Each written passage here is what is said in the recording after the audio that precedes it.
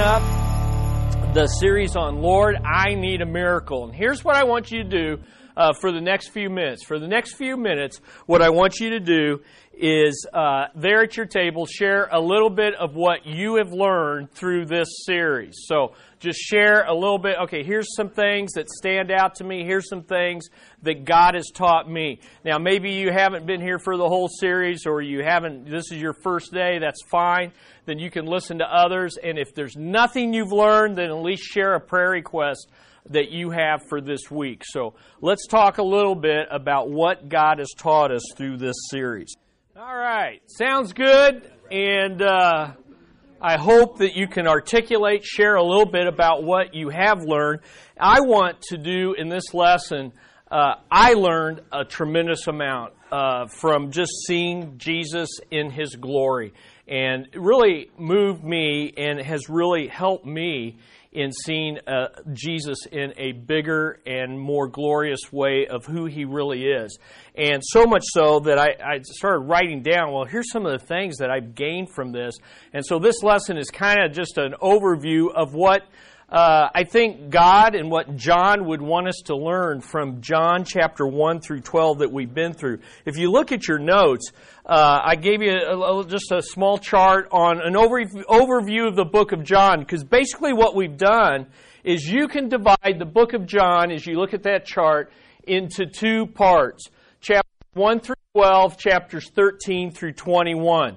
And you can sum up the book of John in two words: signs and glory. Signs and glory. And we have studied in this, the 7 signs that we have studied are in this section of chapters 1 through 12. So basically, we moved through chapters 1 through 12. And the second part is called, Jesus says, the hour of my glory. The hour of my glory. And of course, that's the cross and the resurrection. And so that's kind of the overview of the book of John. Chapters 1 through 12, as you see, focus on the 3.5 years of public ministry of Jesus in Galilee and Judea, where He performed these 7 signs, and where He explained their significance. And He said the significance is to show my glory, but the greatest revelation of His glory points to the death, burial, and resurrection. I think it's interesting. Section of signs ends with what sign? What sign takes place in chapter 11? What's the 7th sign? Yeah, the raising of Lazarus from the dead. And of course, this section ends with whose resurrection? Jesus' resurrection. And so, in a sense, chapters 1 through 12 sets us up to really see the glory of Jesus Christ in the gospel. Now, there's a lot more I can take you through, but if you notice, the big idea of the book of John, I really think can be summed up in this phrase that we've used throughout the series. If you would ask me, what's the book of John about? It's about this. Believe in miracles, chapter 1 through 12, believe in, but trust in Jesus as the Son of God. The miracles reveal that Jesus is the Son of God, the glorious Son of God, and so believe in them for the reason they were done, so that you would trust in Jesus as the Son of God. And in fact, turn your Bibles, John 20, the purpose statement of this gospel is given to us in John chapter 20, verses 30 through 31. And it kind of, you can divide up the whole book with this phrase. Notice what it says. It says, therefore, many other signs Jesus also performed in the presence of His disciples, which are not written in this book. So that's way back here. This is chapter 20. So He's not just talking about these 7. And look, this whole book, everything that Jesus did, there's so much more that could be written, but these signs, these miracles were recorded for this reason, that you may believe that Jesus is the Christ, Son of God. That's the purpose of 1 through 12. Look at these signs and understand who this is. He's not a prophet. He's not just a teacher. He's not just a human being. He's fully man, but he's fully God. Believe that Jesus is the Son of God. But notice, he goes on to say, and that believing you may have life in his name. And that life comes through the death, the burial, and the resurrection of Jesus Christ. So his whole purpose for writing this gospel account is so that we would grow in our knowledge and faith in who Jesus really is. And that's what has happened in my life is I've grown in my knowledge and my faith in who Jesus is. And I kind of want to help us get 3 lessons. So here's what I want to do today. What are the 3, what is the significance of this whole series that we've been through? And I think John and the Holy Spirit, I hope, has taught us 3 lessons. And so these are the 3 lessons that I want to give you today, and then we'll wrap this series up. And the first lesson is this. John is sticking. He's sticking to his purpose for writing. Believe in miracles, but trust in Jesus. And as we've gone through these 7 signs, we've encountered 3 types of people. So these are the 3 types of people we've seen over and over in chapters 1 through 12. And here they are. The first type of person we've seen is faithful followers. Faithful followers who have saving faith in Jesus as their sovereign Savior. Faithful followers who have saving faith in Jesus as their sovereign Savior. Now, who exemplifies these faithful followers the most? Who? Yeah, exactly. The 12 disciples. But actually not 12. How many disciples? 11 of the 12. Okay, so we've encountered the guys that we've really seen get this, and the people that responded properly to the signs are the 11 of the 12 disciples. In fact, one of the signs was just for the 12 disciples. Which sign was that? Do you remember which one? Which sign was performed? No one else knew about it but the 12 disciples. Walking on water, exactly, okay? And I think it's also interesting that in the first sign, the turning water into wine, says the disciples believed in him. So throughout this we see, if you really want to know, if you really want to understand how to respond to who Jesus is and how to respond to these signs, if you want to see saving faith in action, you want to look at the 12 disciples, particularly the 11 that proved to be truly born again. It also includes many men and women who truly believed and followed this as a result of these signs. So, for instance, the raising of Lazarus. Who are the true faithful followers with saving faith in that miracle? Can you name them off? 3 siblings: Mary, Martha, and Lazarus. Again, yes, they have saving faith. They're faithful followers. They need to grow in their faith, but they're truly born again. The women who first witnessed the resurrection of Jesus prove in this gospel to be born again. So we've seen men, we've seen women. We'll also see in this gospel Pharisees like Nicodemus and Joseph of Arimathea, a Jewish leader. These guys are secret disciples, and it's not until the death, burial, and the resurrection that these guys go public with their faith. When did Nicodemus in John 3 come to Jesus? What time of day? Nighttime. Why? Okay, why? Because he didn't want anybody to know about it. He's sneaking in a little Bible study undercover, right? But finally, true believers go public with their faith.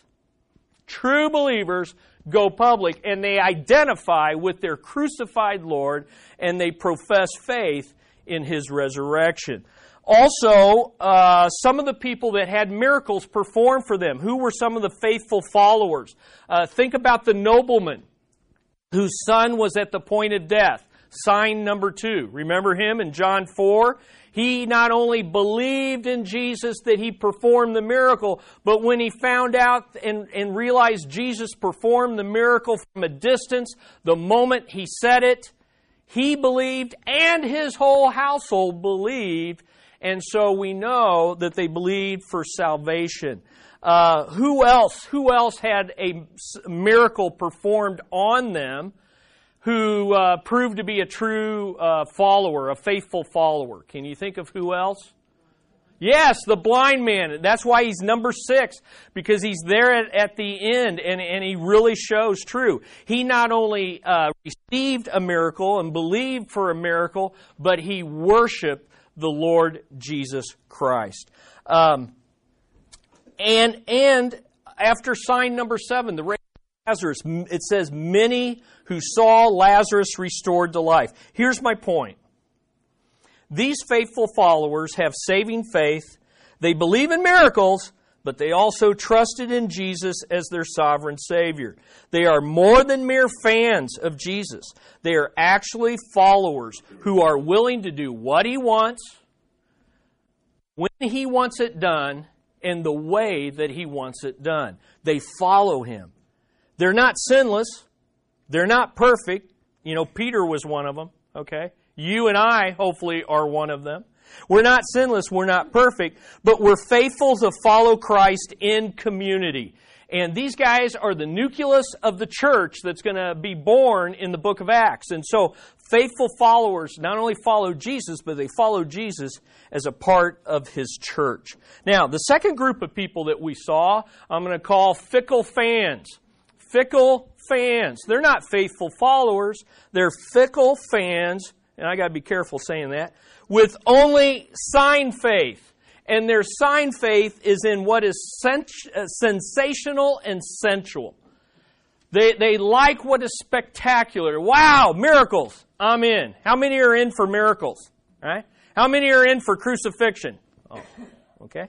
How many are in for walking on water? Sounds like fun. Skiing without a boat. Sounds good, right? I'm all over that. How about obeying me? Oh, okay. And then the sensual. Hey, I love the miracles that fill my tummy. Always like that. Love the miracles that enable me to physically do what I couldn't do before. It's sensual. It's fleshly. I'm into Jesus for what He does for me right now and what He does for me in this life. Oh, you mean there's a life to come? Well, that can come later, okay? I'm into it for what is sensational and sensual. Now, who best characterizes the fickle fans? Well, sad to tell you, the majority of people. The crowds, the multitudes. As we go through this gospel, hey, sign faith is prevalent. I mean, sign faith is prevalent. Which sign really brought out the multitude of fickle fans? And not only brought them out, but then drove them away. Which sign was that? Do you remember? Feeding of the 5,000. Okay, that just encompasses fickle fans. Why did they like the miracle of applying bread? It's just obvious. What were they? Hungry. What does bread do? Satisfy my tummy, right? They were hungry. And so what did they do? Fickle fans, they chased Jesus. I mean, they have a marathon around Galilee. They're just like, where is He? It's like the Amazing Race. Where is Jesus? Find Waldo. Let's go. Wherever Jesus is, we want to be there. Why? Because He might feed us. He might give us some food. He might do what we want Him to do. But what happens when the healings and the handouts ended? What happens to fickle fans? They disappear. They disappear.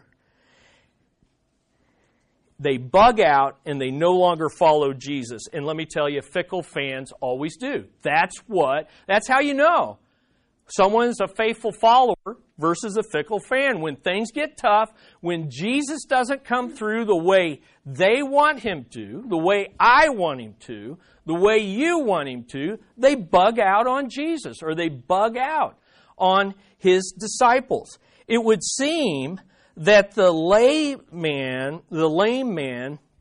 who was made to walk in sign 3 was a fickle fan, as were many who saw Lazarus restored. Remember the lame guy? Jesus heals him, And the Pharisees say, hey, who did this for you? He goes, I don't know. And then when he finds out who really did it for him, what does the lame man do to Jesus? He what?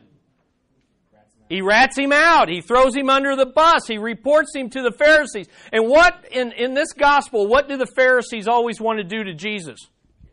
Kill him. So anytime somebody's reporting Jesus to the Pharisees, this is not meant for good. Okay? So fickle fans are those that only want the miracle, they don't want the Messiah. They want the sign, but not the sign giver. Fickle fans with sign faith only see Jesus as a miracle worker that meets their needs and a go-to person for what they want, when they want it, and the way they want it. If you don't serve me, then I'm out of here. And of course, Judas initially would be called a fickle fan, but he actually lands in this third category. So the third category of people who saw these signs is not only the faithful followers, the fickle fans, but number 3, fierce foes of Jesus. And they have no faith in either the signs or the sovereign Savior. Now, who best characterizes this group? Yeah, the Pharisees and the Jewish leaders, okay? The Pharisees and the Jewish leaders. And here's what I'm saying about no faith, even in the signs.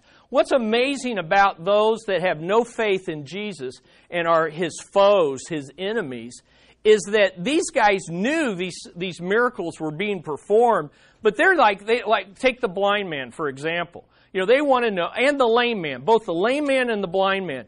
They know this guy used to be an invalid, now he's walking. They know this guy used to be blind, now he can see. You would think they'd be interested in that, but what are they interested in?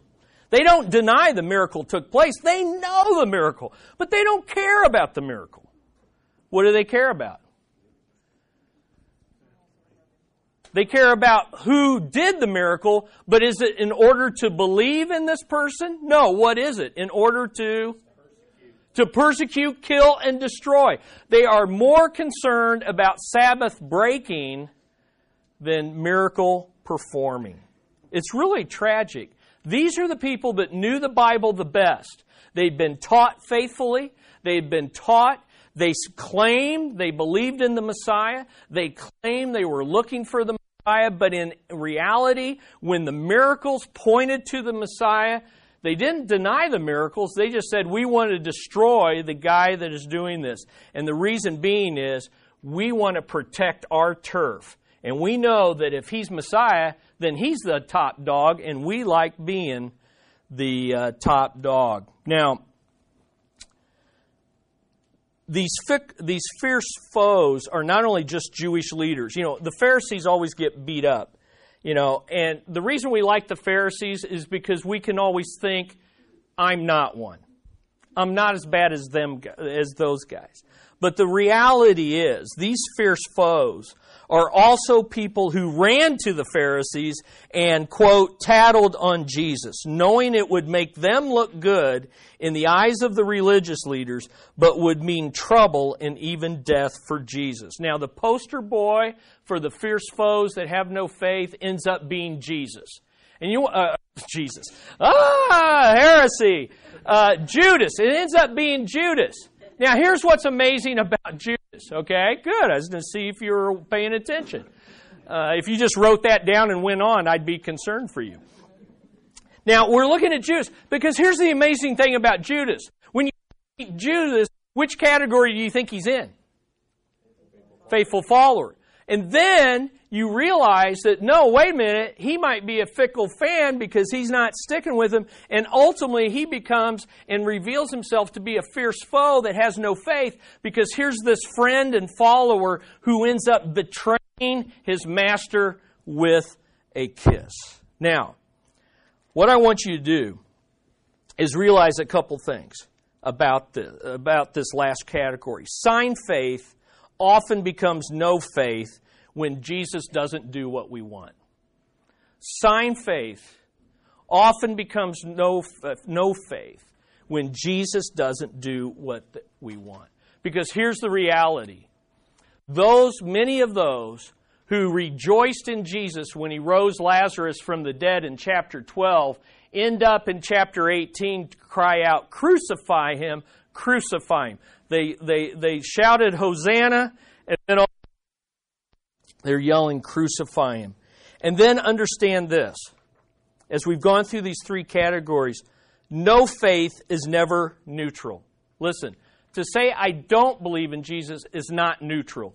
You're either his follower or you're his enemy. It's really that simple. In fact, in this gospel, Jesus says there's only two families, the family of God and the family of the devil. And we're all born into the devil's family when we are born. And if we're not born again, we cannot enter into God's family. Now, here's what I want you to do. I want to take you through these 7 signs so that you can see these faith responses as people. So this is just kind of a review, and you can see that this is all having saving faith, sign faith, or no faith at all. So let's look at sign number 1. The disappointed disciples who have no more joy in life because wine runs out at the wedding, but they end up believing with a saving faith. Listen to John chapter 2, verse 11. In this beginning of his signs, Jesus did in Cana of Galilee and manifested his glory. There's glory. His disciples believed in him. So that's sign number 1. No, they're more than fickle fans of miracles. They are faithful followers who believe in the Son of God. Sign number 2.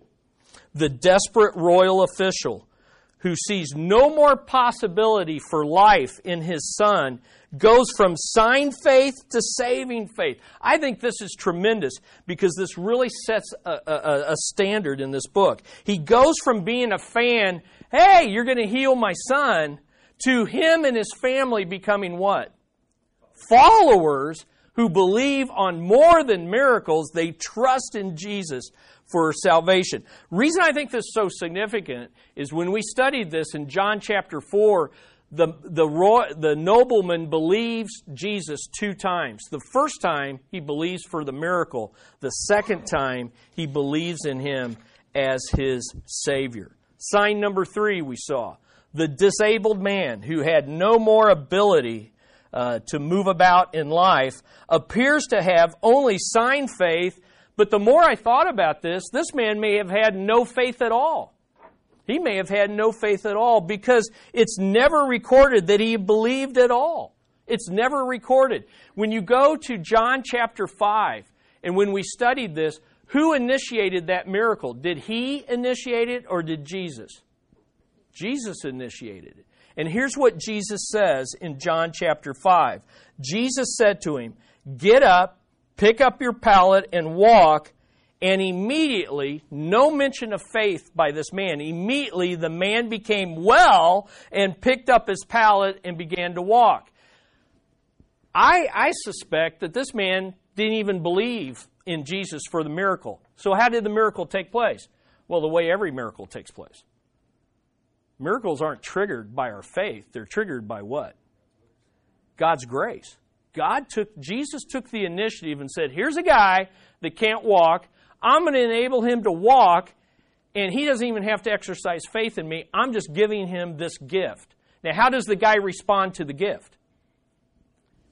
He throws Jesus under the bus, and he reports him to the Pharisees. Sounds like no faith. That's why Jesus, out of anyone else that we studied in these 7 signs, what did Jesus do? Jesus graciously found the man later, and what did he say to him? Stop sinning, or something worse than being a physical invalid is going to happen to you. Stop being unbelieving, or you will land and be separated forever in hell. Have faith in me. That's what he's telling him, because this man apparently had no faith. Sign number 4 is the feeding of the 5,000, the dissatisfied crowds who have no more provision for life. The bread has run out. The healings have ended. They're fickle fans who are persistent in their pursuit of sign faith. We'll go anywhere for a miracle, But when Jesus doesn't have any miracles, we're done following, chasing after you.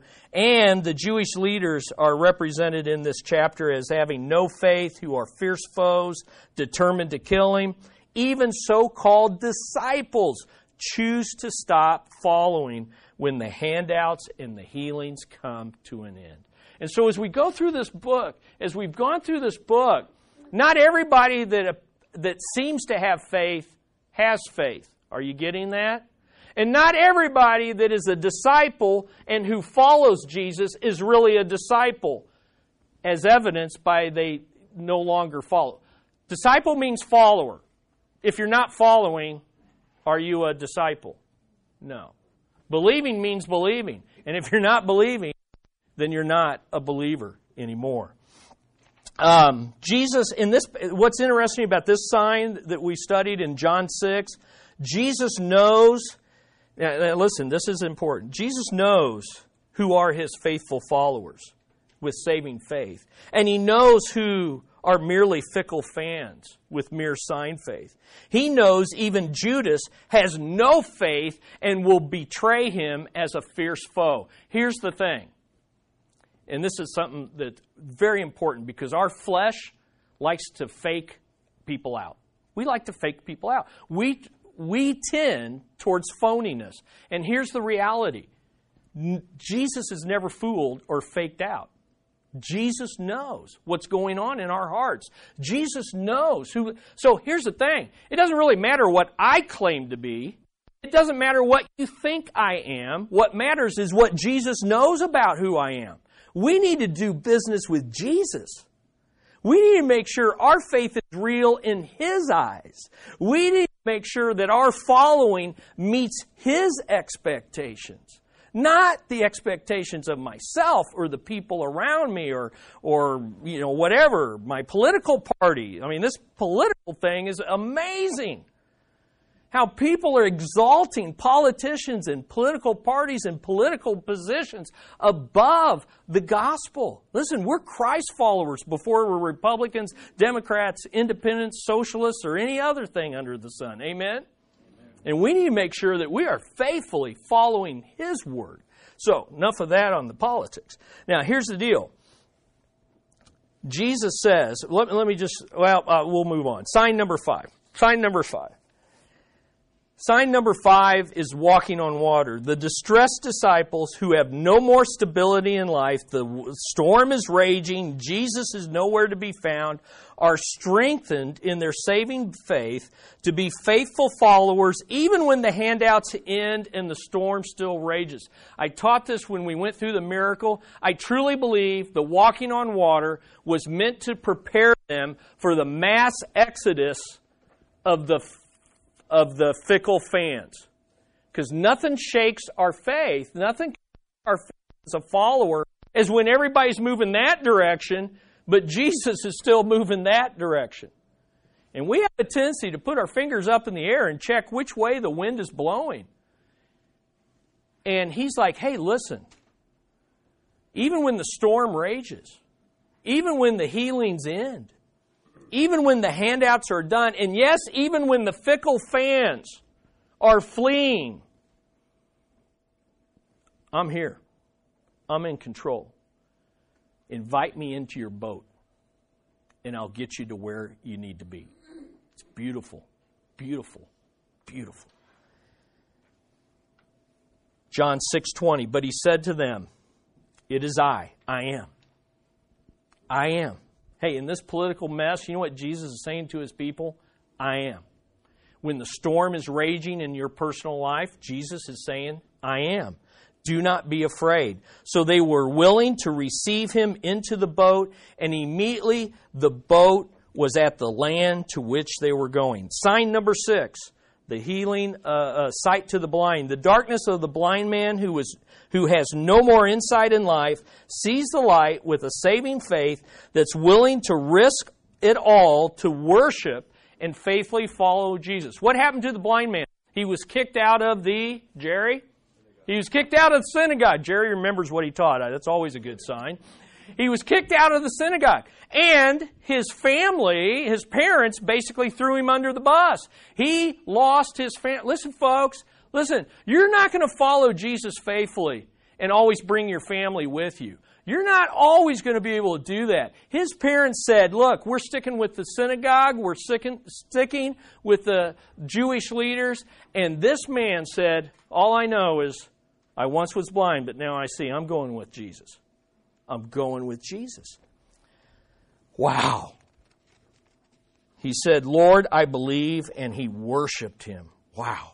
Powerful stuff. Sign number 7, the death of Lazarus, who has no more life at all. He's restored to life, and the saving faith of him and his sisters is strengthened to faithfully follow Jesus, who himself is about to be crucified. Again, what's important about their faith? I think it's interesting.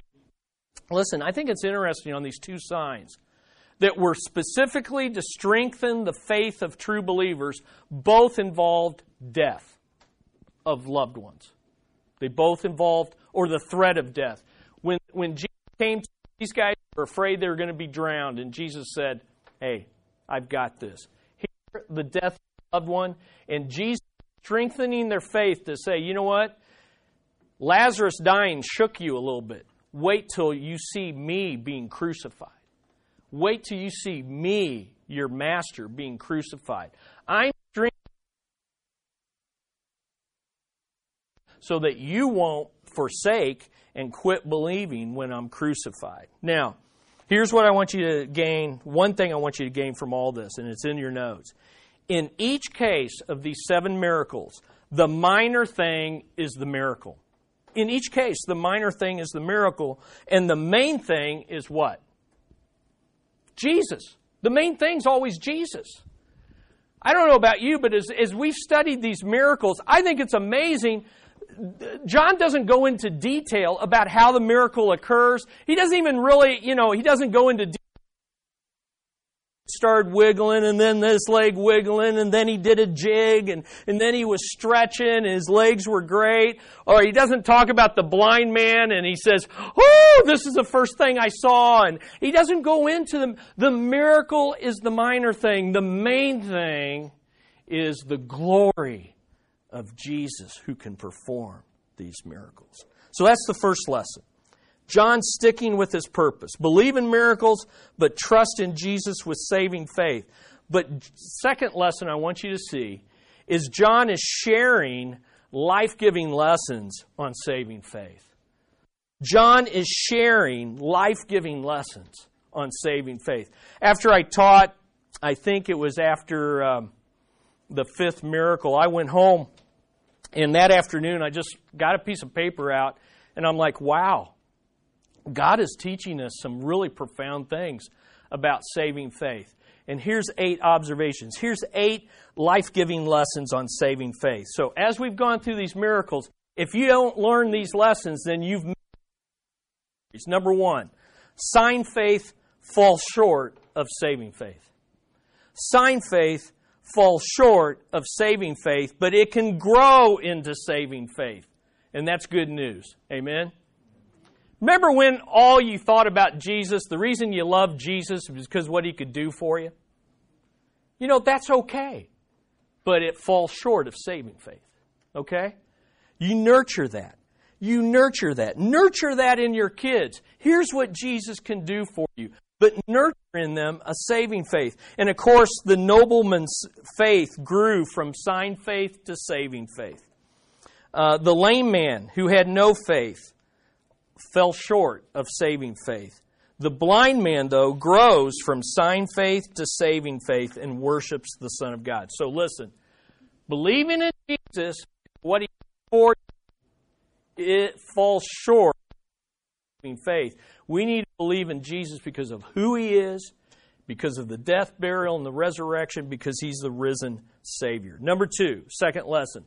Saving faith is a sovereign gift of God's grace, but it still requires coming to Jesus by faith. Saving faith is a sovereign gift of God's grace, but it still requires coming to Jesus by faith.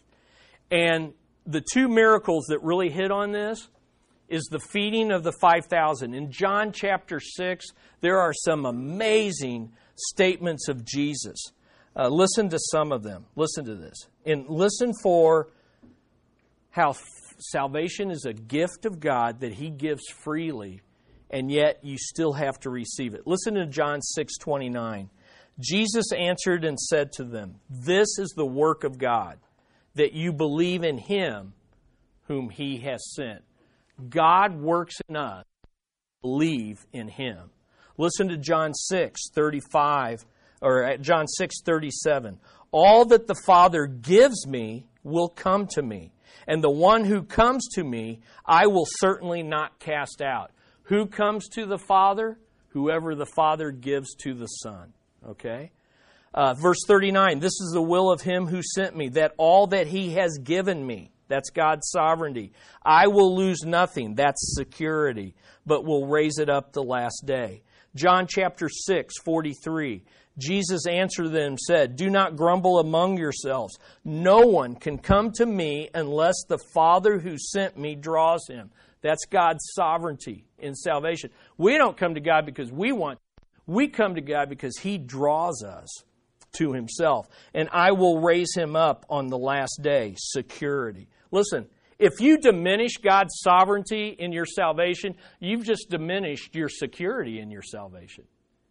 If your salvation is because of what you do, there's no security in that, because you always will fail. I will always fail.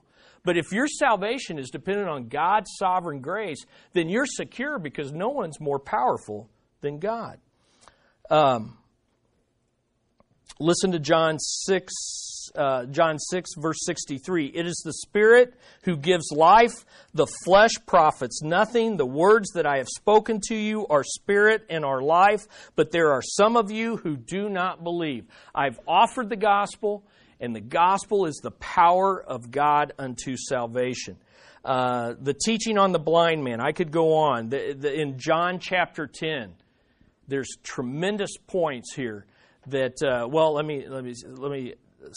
me read John 10:26. "But you do not believe because you are not of my sheep. My sheep hear my voice, and I know them, and they follow me, and I give the eternal life to them, and they will never perish, and no one will snatch them out of my hand. My Father who has given them to me is greater than all, and no one is able to snatch them out of the Father's hand. I and the Father are one." You see this repeated process. Salvation is a gift of God's sovereign grace. And that's our security. That's our security. You say, well, what's our part in it? We receive the gift that He offers.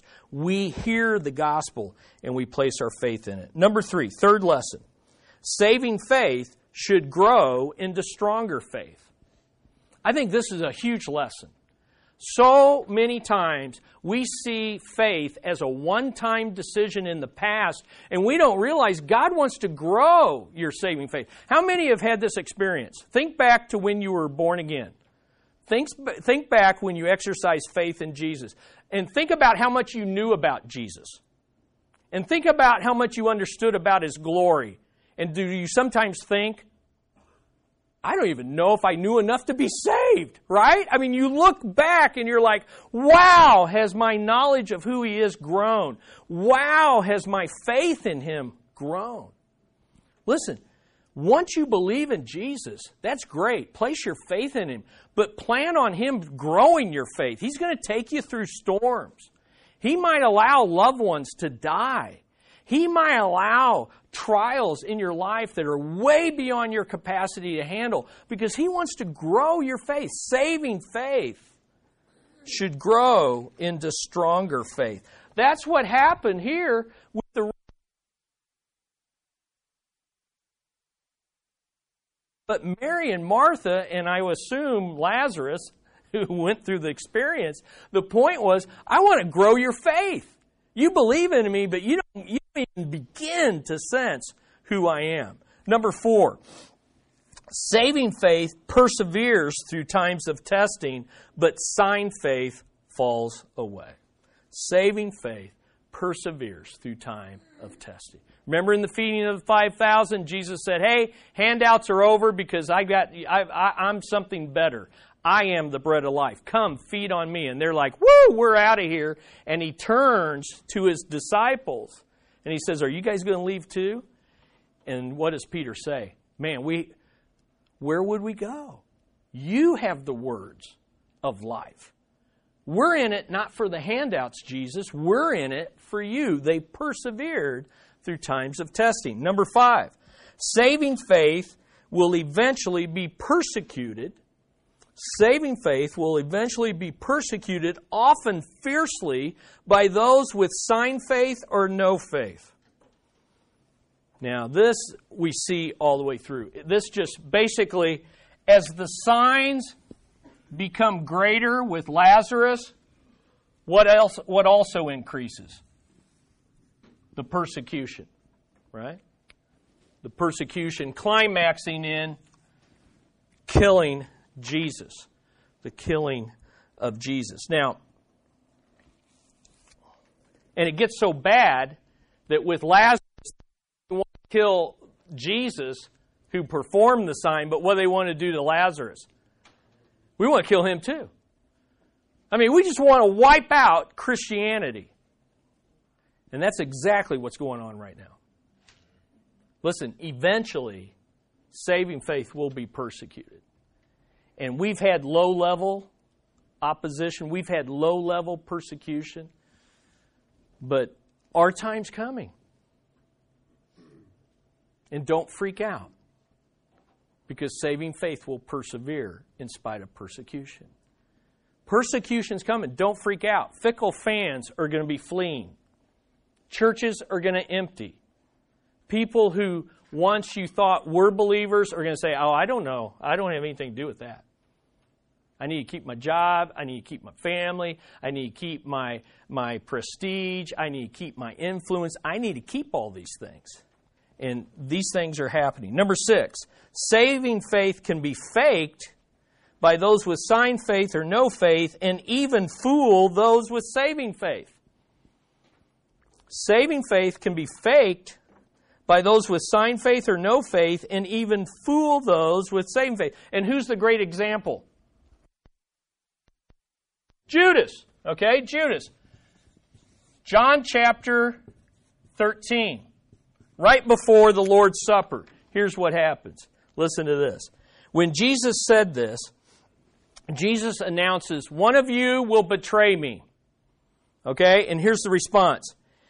When Jesus said this, he became troubled in spirit and testified and said, truly, truly, I say to you that one of you will betray me. Now, here's the most radical response. 12 men in that room. And here's what they all do. The disciples began looking at one another. Okay? And it says, at a loss to know which one he was speaking. 2 profound principles there. First of all, even those with saving faith knew their sin was such, I could be the one. And in fact, so could you. Okay? But what I think is even more radical, we tend to think all 11 guys turned and looked at who? No. In fact, I would venture to say, I think he was the least suspected. Because that's just how much you can fake. That's how much you can fake it, and that's how much you can fool true believers. But what did I say earlier? Who is never fooled? Jesus never fooled. Jesus knew it. Jesus knew it. Number 7. Saving faith obeys by receiving Jesus Christ as the Son of God and rests in Him as the seal of God's salvation. Here's the point. Saving faith continues to obey and continues to rest in the gospel no matter what is going on. John 3:36 says this, he who believes in the Son has eternal life, but he who does not obey the Son will not see life, but the wrath of God obeys on him. And then here's the final point. Saving faith is both a point in time and an ongoing process. Saving faith is both a point in time and an ongoing process. And I gave you John 11, and I gave you a little bit of the grammar behind it so that you could see Jesus is calling us not to just believe on Him once in the past, but to keep believing on Him. to believe on Him more and more. And I wrote down 2 principles on that. Listen, if you shortchange the process, faith is a process. If you shortchange the process, you may settle for sign faith rather than saving faith. Here's my point, especially those of you that have kids. We want to rush kids to a point of decision, and we forget that faith is an ongoing process. And if you rush them to a decision, they may have merely sign faith. They may not really know who Jesus is. They're just believing on Jesus because He's cool. Their Sunday school teachers say He's cool. You as parents say He's cool. And hey, I might even get to go up there and be baptized by Pastor Bruce. Okay, that's all sign faith. Okay, if you short-circuit the process, we don't have to rush to a decision. These guys went through everyone in this book went through a process. Are you with me? And this helps you in the witnessing, because if you just see faith as a point in time, you know what happens? You rush people to that point in time, and you don't let them go through this process. And you realize, you know what? I don't have to get everything in the first time I talk to you. All right? But if you never decisively arrive at the point of salvation and never urgently appeal others to do so, you may never receive, and they may never receive, the security and satisfaction of saving faith. In other words, you can't just go in this ongoing process. At some point, you have to call people to faith in Christ. They need to cross the line. Are you with me? All right. Third, and this is kind of you already know this. John is showing us the glory of Jesus as the Son of God, so we will trust Him and treasure Him as our sovereign Savior at all times. Listen, it's kind of the point in the process. There needs to be a point in your life, so I'm asking you, do you have a point in your life trust? But is it an ongoing process where you treasure Him because you know more of Him? And you want to treasure Him in the tough times, and you're like, you know what? I'm not going to abandon Him just because the storm rages. Well, I hope you've seen more of Him. I know I have, and I'm trusting Him more, and I hope you are as well. Trust and treasure Jesus Christ and the glory of God. Let's pray. Father, Your Word is amazing. And as we study it inductively, as we study it chapter by chapter, verse by verse, we see things that we're not going to read in the newspapers. We're not going to learn from television. Our leaders aren't going to show us this in the political world. We see You in all Your glory. I pray that each person has a point in time where they've trusted You, and I pray that each of us here is growing in treasuring Jesus, even in the tough times, of treasuring He and His followers. Lord, I pray that if we've been fickle, that we'll be faithful. I pray that if we have no faith, we'll come to saving faith. Lord, I pray that we will truly believe in miracles, but trust in You as the Son of God. We pray these things in Jesus' name. Amen.